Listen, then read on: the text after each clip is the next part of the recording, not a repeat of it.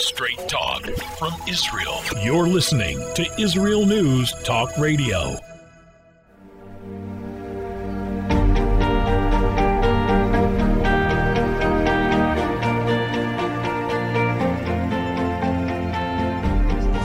Welcome to News from the Torah. This is Leah Aharoni. Today is the first day of the Hebrew month of Adar Aleph, the first month of Adar in the 2 months of Adar we have this year, February 2nd, 2022, and this is News from the Torah. This week we will be reading the Parsha, the Torah portion of Truma, that talks about the donations and contributions that the Jewish people made to the tabernacle in the desert. And this week also starts the joyous time of Adar, the time that we're happy and that we celebrate, leading up to the holiday of Purim. But I'm choosing to dedicate this entire show to the memory of an outstanding woman, Esther Pollard, who passed away on Monday. Esther's life is a story of the ultimate sacrifice of a woman who sacrificed her life for a man who is a much larger person, a much larger symbol than just one man. In this Torah portion, we're taught that when you give something, you really get something back in return. The Hebrew word to give, venatnu, and they will give, is read the same way forwards and backwards. And that signifies that when you give something, you really get something back in return. Esther's sacrifice was the ultimate when she did not expect anything in return, when she married a man on a life sentence, never knowing if he would ever be released, if they would ever be able to spend time together. And that ultimate sacrifice has turned her into a national hero here in Israel, where the Knesset hearings were postponed to allow Knesset members to attend her funeral, and where people have been streaming through the house of Jonathan Pollard to pay the last respects. So I would like on this show to read a letter that Esther Pollard sent to Jonathan for his birthday in 2010, 12 years ago. And it really encapsulates her life philosophy and what gave this woman such incredible power and is such a wonderful and powerful lesson for every single one of us. So please stay tuned. Right after the break, the emotional letter that Esther Pollard wrote to Jonathan.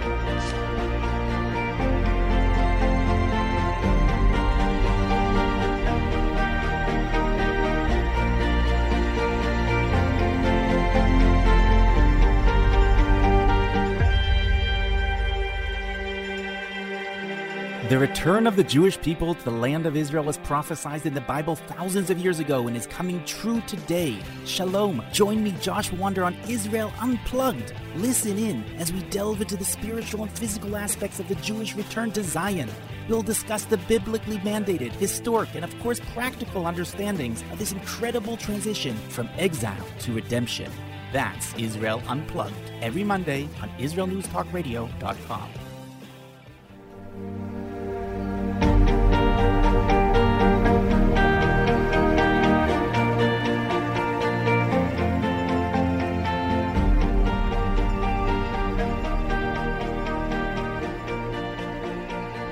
Welcome back, and we're back on this show that is all a loving tribute to the memory of Esther Pollard.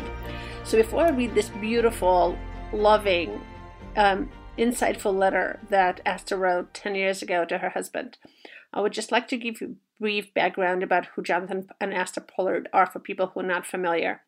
Jonathan Pollard was an intelligence officer serving in the United States government, and he came across very sensitive security information that pertained to the security of the state of Israel and was supposed to be shared by the United States government and military with Israel, but was withheld from Israel.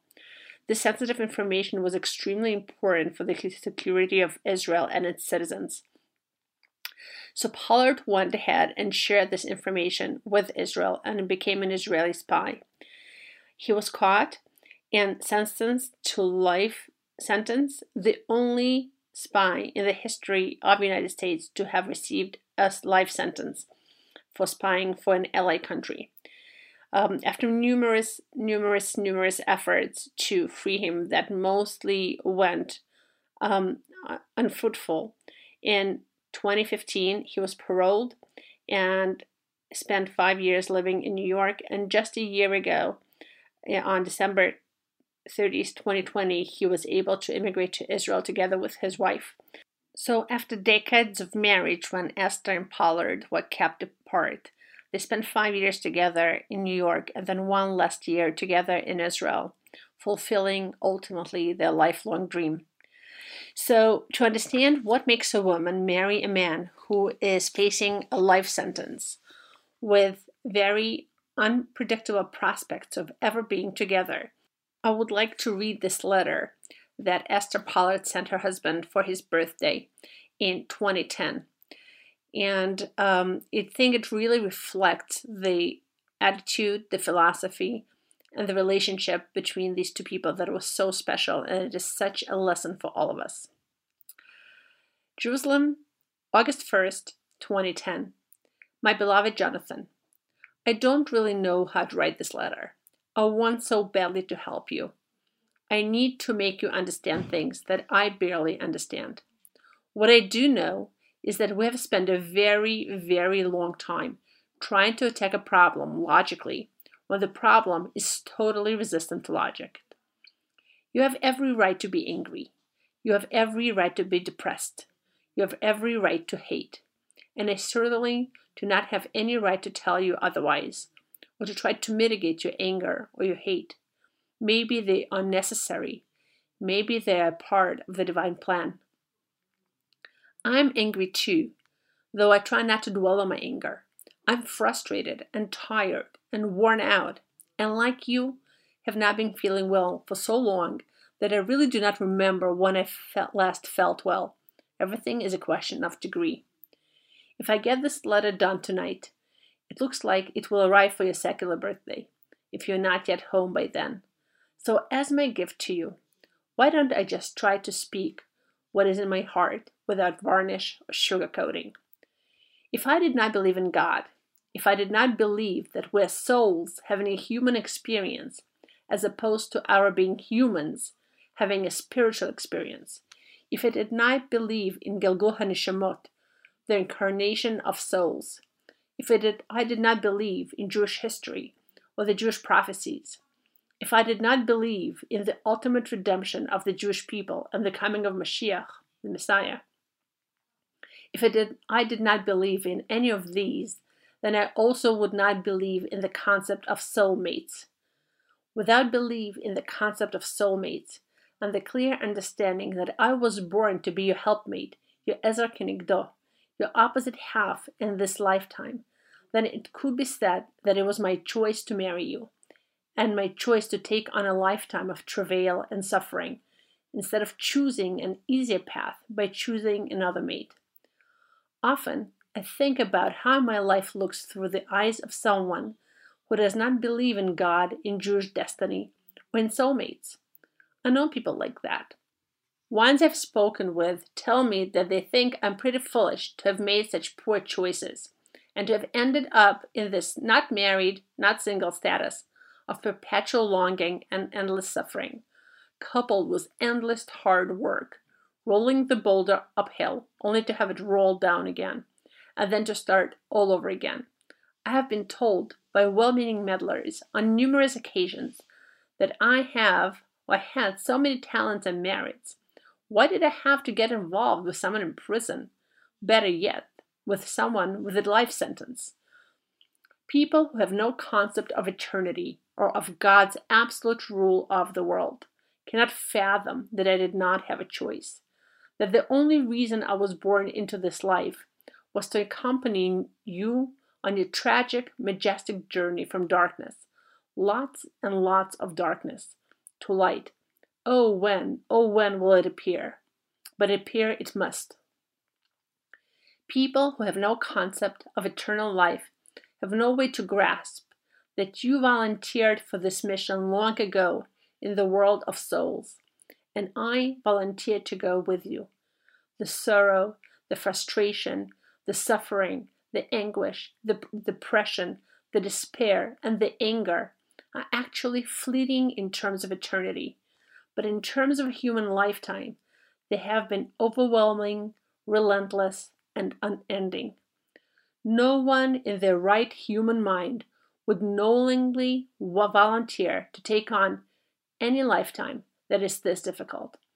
But as souls we did, that is, you did, and I could not let you go it alone, so I did as well, but only to follow you. As you so aptly put it not so long ago, we're both partly in prison and are both partly free. That is how bound up in each other we are. Having said that, there's some differences in our perspectives. Apparently, those differences are what allows each one of us to survive our respective Gehennas, hells. I don't understand, and never did understand, your ability and your will to keep fighting and fighting and fighting. I'm not built this way. I give up. I don't give up in despair or in defeat. I just pull back and hand it back to God. That makes you angry. You don't like when I say that. Okay, so for the last 10 years that I've been feeling that way, you and others kept pulling me back into the fight, into yet another initiative, and another initiative, and another attempt to move things forward, and another interview, or another TV show, and another essay, and another Bagatz Supreme Court case, and another lawsuit, and another petition, and another this, and another that. Doing all these useless things has brought collateral results, but no progress on the main issue at hand. Each initiative has built us into better, stronger, more sensitive, believing Jews, with a much closer connection to the Almighty. Each initiative has created more public awareness. Each initiative has brought more people to pray, to participate, to engage, and to yearn their share in eternity by attaching to this mitzvah.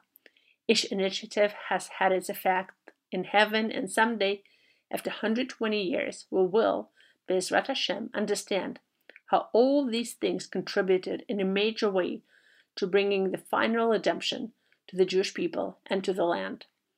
For now, we do not have that glimpse beyond the veil.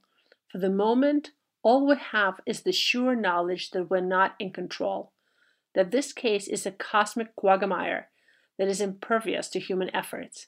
It is so resistant to all of the human remedies that have been attempted over the last 2.5 decades that is in itself is miraculous.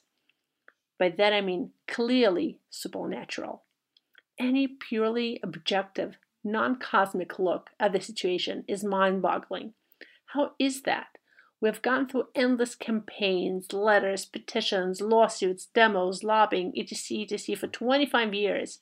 And in those 25 years, we have not moved forward 1 single centimeter, or 1 inch, if you prefer. On the contrary, we have watched those who sought your demise from the outset become more entrenched in their murderous positions. We have watched those who are indifferent become more indifferent. We have watched those who are wantonly irresponsible and cruel redouble their brazen irresponsibility and their calculated cruelty.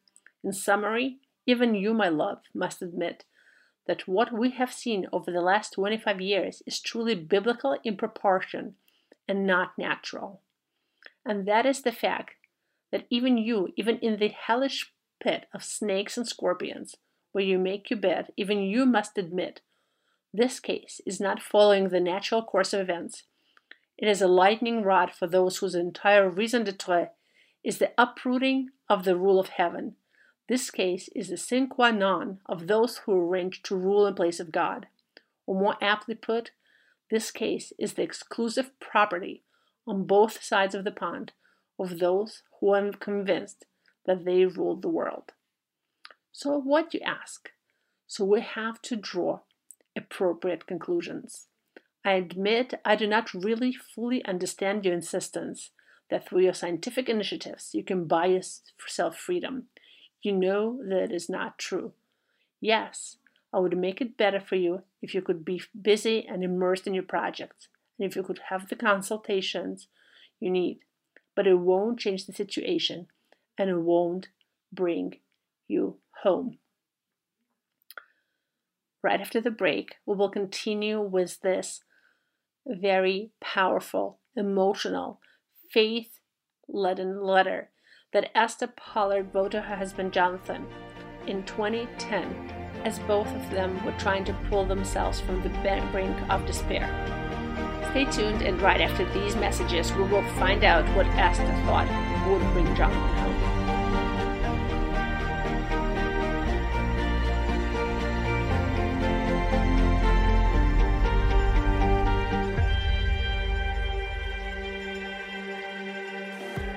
Hi, I'm Steve Miller. And I'm Matt Zucker. Join us for Lighten Up, where we take a look at the week's current events in Israel and from around the Jewish world through a humorous lens. If you've been paying attention during these crazy times, you know that it's a challenge to parody life anymore. But join Steve and I as we give it the old college try. Not only is being happy an obligation, but life is just too short to take it all so seriously. So join me, Steve Miller. And me, Matt Zucker. For Lighten Up every Monday morning at 10 a.m. Eastern Standard Time, 5 p.m. Israel, only on IsraelNewsTalkRadio.com.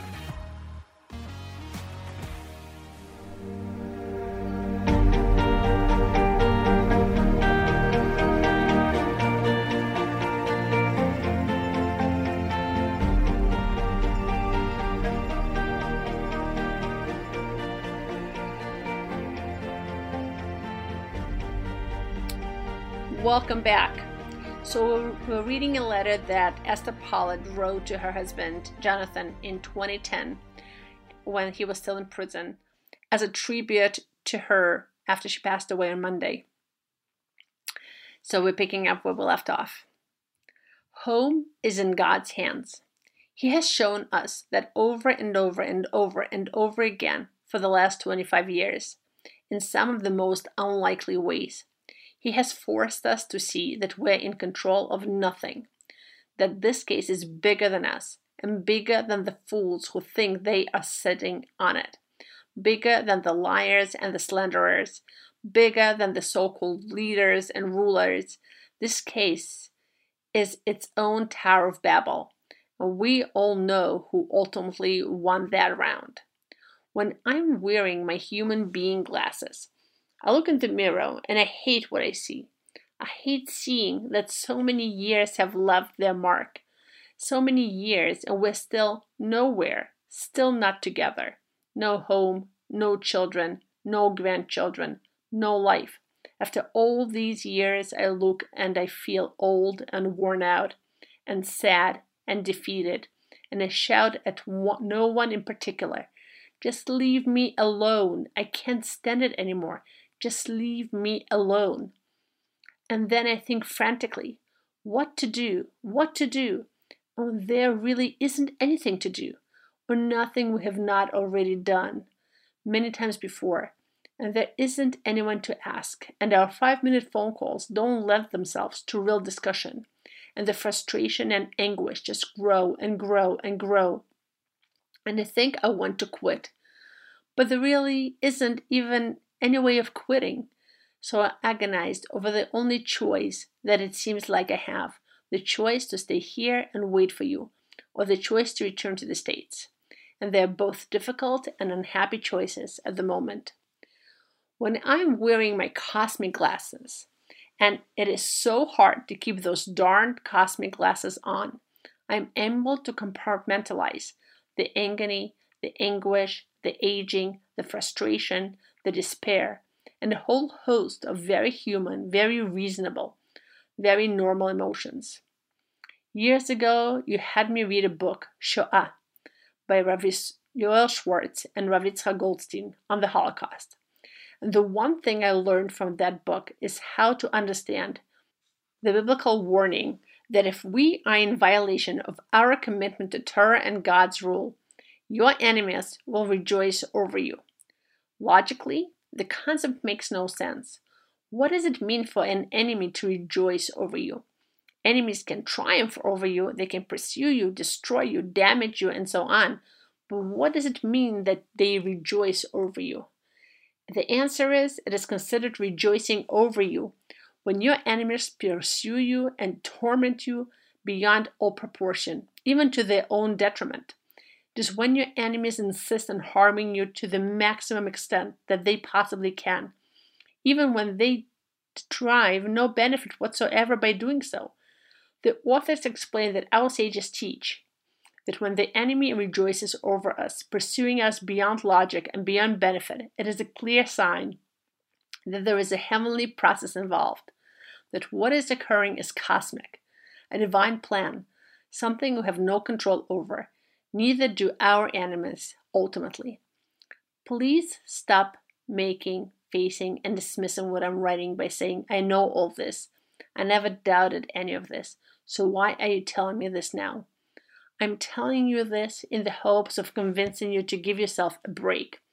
I want you to understand that there is no logical earthly reason for the way that our enemies have been rejoicing over us for the last 25 years.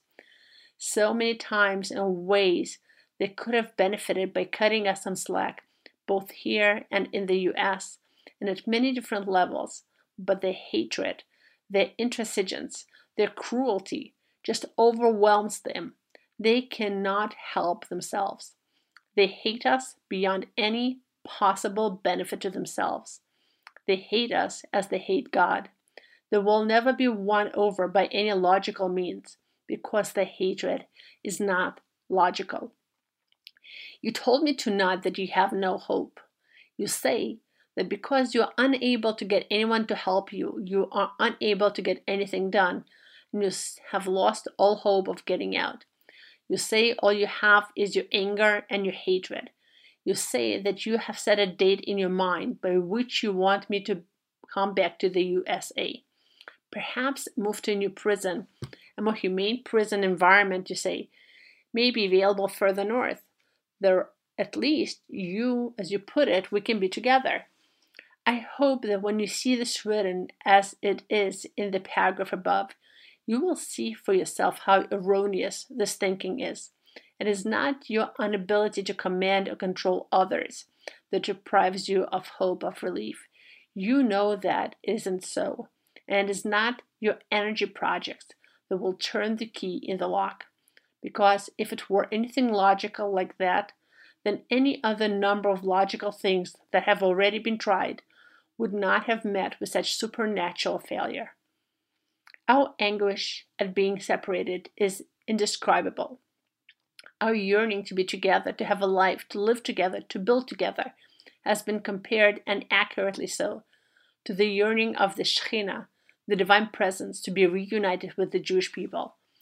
The agony of the passage of time is unbearable. I do not even 1 second want to minimize the daily grind, the crushing weight of each day that passes, without anything ostensibly changing, or the sheer disappointment, the misery of the years that have turned into decades of unfulfilled hopes and dreams.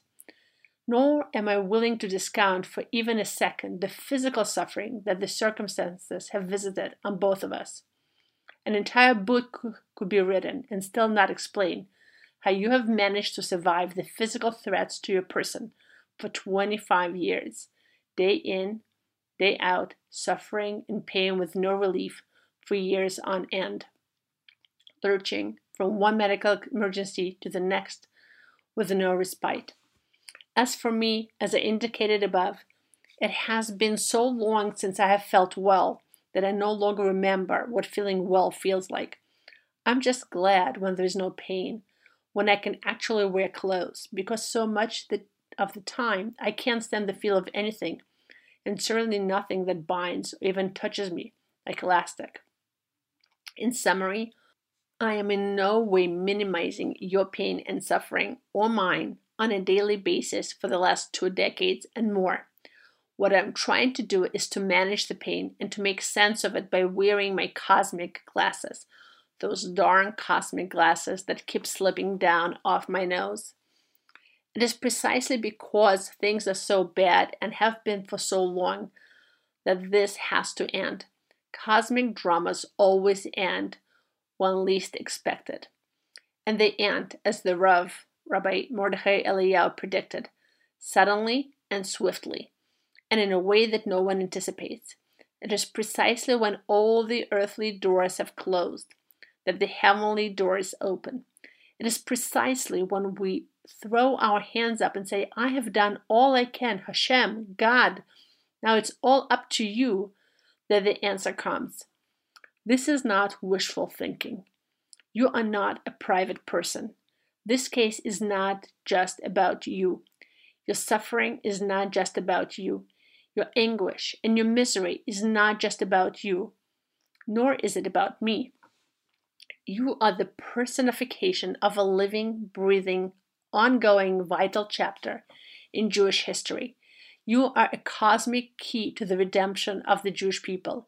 You are, like it or lump it, the one. Your survival causes all of us to survive.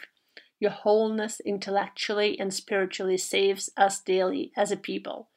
Your physical and emotional suffering reflects the disintegration of the state and its Erev Rav elite, the way it is coming apart at the seams, and your suffering is atoning for the people. Because it is all cosmic, it can and will end any second that Hashem chooses. It can and will end as a Kiddush Hashem, the sanctification of God's name, not because of any earthly logical reason. In fact, it will end in spite of all earthly logical reasons. Your release is synonymous with the release of the Shekhinah, of Divine's presence, from Galut. Your release is tied up with the Mashiach ben David's return to the land. Your release is bound to the redemption of the land and people of Israel. You do not need me to enunciate all the Mikubal and Kabbalists who have agreed with the Rav's decree on this matter. You can see it and feel it for yourself.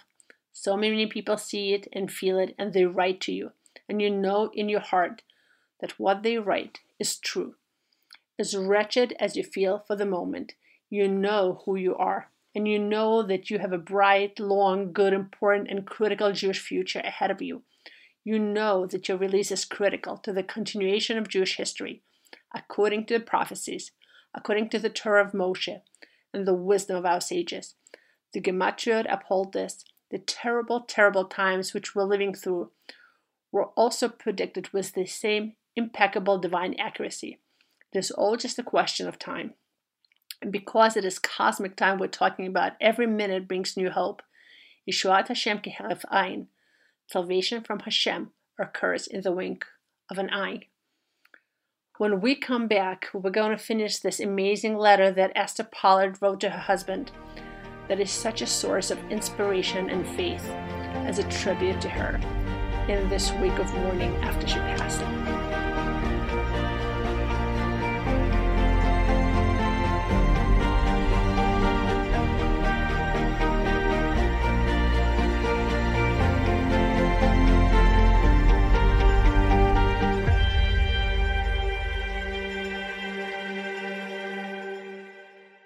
You're listening to Israel News Talk Radio. This is Shai Ben-Tekoa, and each week I'll be webcasting to you from Judea, origin of the word Jew, a people besieged and beleaguered in every generation. Nazi Germany is but a memory, but in its place the world invented the phantom Palestinians as this generation's internationally authorized Jew killers. Tune in for a different slant on life in Israel, Phantom Nation, every Monday.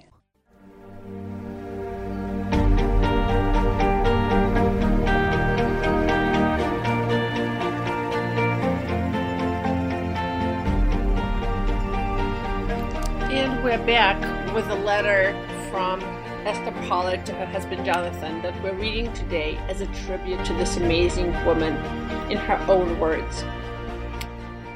And so, my beloved sweetheart, love of my life, dear soulmate, Yonatan ben Malka Halevi, for all these reasons and more, I'll continue to await your arrival every single minute of every single day here in the land.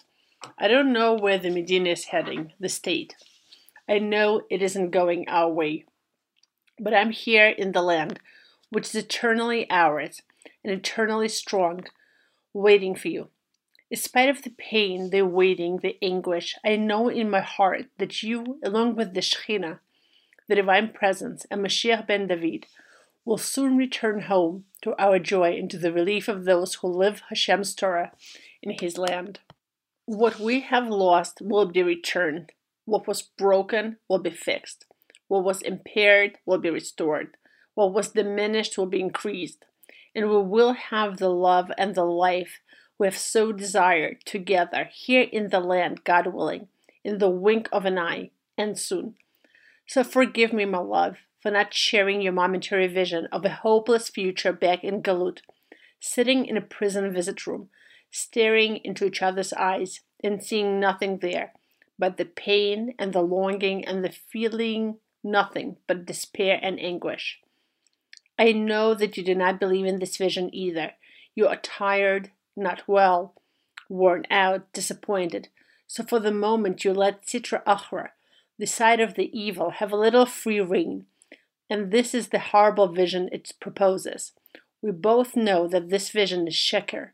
It's false, and we both reject it. Holy, beloved, sweet, righteous Gibor Israel, hero of Israel, let me end with this. In one of your recent conversations, I told you, my beloved husband Jonathan, do you realize that Rabbi Mordechai Eliyahu never called me the Esther Malka, Queen Esther of our generation? That's true, you agreed. And did you ever stop to think why he never called me the Esther Malka of our generation? Tell me why you think so, you replied. Because as you always point out, Jonathan, the Rav only spoke truth. Rabbi Eliyahu never flattered anyone, never pandered to anyone, never softened the truth to please anyone. He would never have said that I am the Esther Malka of our generation, because I'm not. And so you replied, my point is that if the Rav repeatedly said that you are the Yosef Atzadik, Joseph of our generation, it was not intended as a compliment, not a balm for your tired soul. It was meant as a statement of truth, as a fact. It was meant for you to understand the degree to which you are participating in Jewish history. It was meant for others to understand how critical your redemption is to the redemption of the Jewish people as a whole. Those who ignore it, ignore at their own peril. Jonathan, my love, you did not respond. You have too much humility for that. But I know you, my dear husband. I know you well enough to know that you understand that this is so, that Rabbi Eliyahu's words were a statement of fact, and that the long, drawn-out, incredibly inhuman trial that you are living through, and the endless afflictions you are suffering, count a whole lot more than any of us really understand. For the moment, all we need to know, all we need to understand, is that this is a divine plan, the most sublime, most difficult divine plan that is destined to culminate in the redemption of a lot more than just Jonathan and Esther Pollard. Because it is divine, because it is Jewish history, and because Jewish history is teleological, it must end, and end well. We simply have no choice but to hang on. To hang on with one hand stretched out to the Almighty, and the other hand clutching tenaciously to our cosmic glasses. We're going to make it. This will end as suddenly, as surprisingly as it began. Most important of all, it will end as an enormous Kiddush Hashem, sanctification of God's name. Amen. I'm waiting here for you. You are the love of my life, my soulmate, my reason for living, breathing, laughing, crying, my everything. God watch over you and bless you and speed you home to my loving arms. Together we will serve Hashem, God, here in the land. And we can start, Be'ezrat Hashem, by celebrating your birthday and making a Seudat Hodaya, a feast of gratitude to Hashem. Amen. Happy birthday, sweetheart. God speed you home, alive, well, and in mighty spirits, and soon. Amen. With much love, now and always, your own, Esther Yocheved. Wow, what a letter. How much faith, how much strength, how much tenacity, how much wisdom in so many lines. Esther Pollard said that she was not Esther Malka of her generation, but actually I think she was. In the story of Purim that we're going to celebrate in a month and a half during the month of Adar, Esther Hamalka gave up her life, gave up her family, gave up everything to save the Jewish people. And Esther Pollard has also done the same. She has given up herself, her life, her happiness, her ability to have a happy marriage with somebody who lives next to her for a prospect of being married to a man on life sentence without ever knowing fully if he would be released. And I think it is so appropriate that Esther Pollard passed away just before the day before the start of the month of Adar, when we are going into this 60-day period of happiness, because she gave up her life for our redemption and happiness, for the redemption and happiness of Jonathan Pollard, which she understood to signify as a big stepping stone to the redemption of happiness of the Jewish people. I go to pray in the Kotel tunnels very frequently, and during the years that Jonathan was in prison, Esther would come to the Kotel tunnels every single day and pray there for hours upon hours, standing on her feet. I never wanted to bother her, but just watching her prayer was a very powerful emotional experience. She was inspirational without having to say a word. Such a special individual that truly had the power to dedicate her life, her everything, to one cause. So on this Torah portion of Truma, when we are asked to dedicate our abilities and resources and money to the building of the tabernacle, which is a microcosm of the world, the question that each one of us needs to ask ourselves is, what am I willing to dedicate? What am I willing to give? What am I willing to contribute? Because what I contribute is directly proportional to what I get back. But not because I'm going to get back, but because I really need to put on those cosmic glasses and understand that I'm here to play a part. What is this part that I'm going to play? And there's one sentence in this letter that really grabbed me and stayed with me. And that's why Esther says, we are souls coming here to have a human experience, not human beings having a spiritual experience. It's really a question of how we define ourselves. Do we see ourselves as souls, as rays of God, projected into the world for a purpose, on a mission that we're here to complete? And that mission could be very difficult and could require a lot of courage and could bring a lot of anguish and travail and fights and struggles. But we are on a mission to accomplish something that God needs for us to bring this world to redemption. Or are we mere humans that here and there have glimpses of spiritual experiences? This is a choice that we make every single day, every single moment. Who are we? And for Esther, it was clear that she was a ray of divine light, a ray of godliness that was here to play a part, to accompany another ray of godliness, Jonathan Pollard, on his very tragic, but as she said, majestic journey to ensure the redemption of the Jewish people, to play the central part for the redemption of the Jewish people. I hope that each and every one of us can take Esther's words with us back to our own life, because every single one of us has tragedies, difficulties, struggles, pains. All of us get frustrated and overwhelmed. All of us try to accomplish something in life, and no matter how much we try, it doesn't work. And so many of us are ready to give up. And just like Esther said, those things that we try to solve over and over and over and over again through human actions, through logical projects, through undertakings and initiatives, and they never work out. Those things are precisely our life missions, the things that we're supposed to create in the world that will take a lot of struggle. It is supernatural that this thing doesn't get done. And it's precisely that understanding and giving it back to God and realizing that this is God's work and letting God handle it because it is supernatural. This is the way to solve our biggest life problems. The Jewish people, when they came out of Egypt, stood at the edge of the Red Sea, and God said, Ani lechem lechem v'atem tacharishun. I'm going to fight your fight, but you need to stay quiet. It is exactly this power of understanding when to set aside the logical projects and initiatives and efforts and have the courage to be quiet and hand it over to the fight of God, to the hand of God. That is the stroke of brilliance in Esther's letter. And I pray that each one of us can take this brilliance into our life. Have a great and happy Adar. And I'll see you next week. Bye-bye.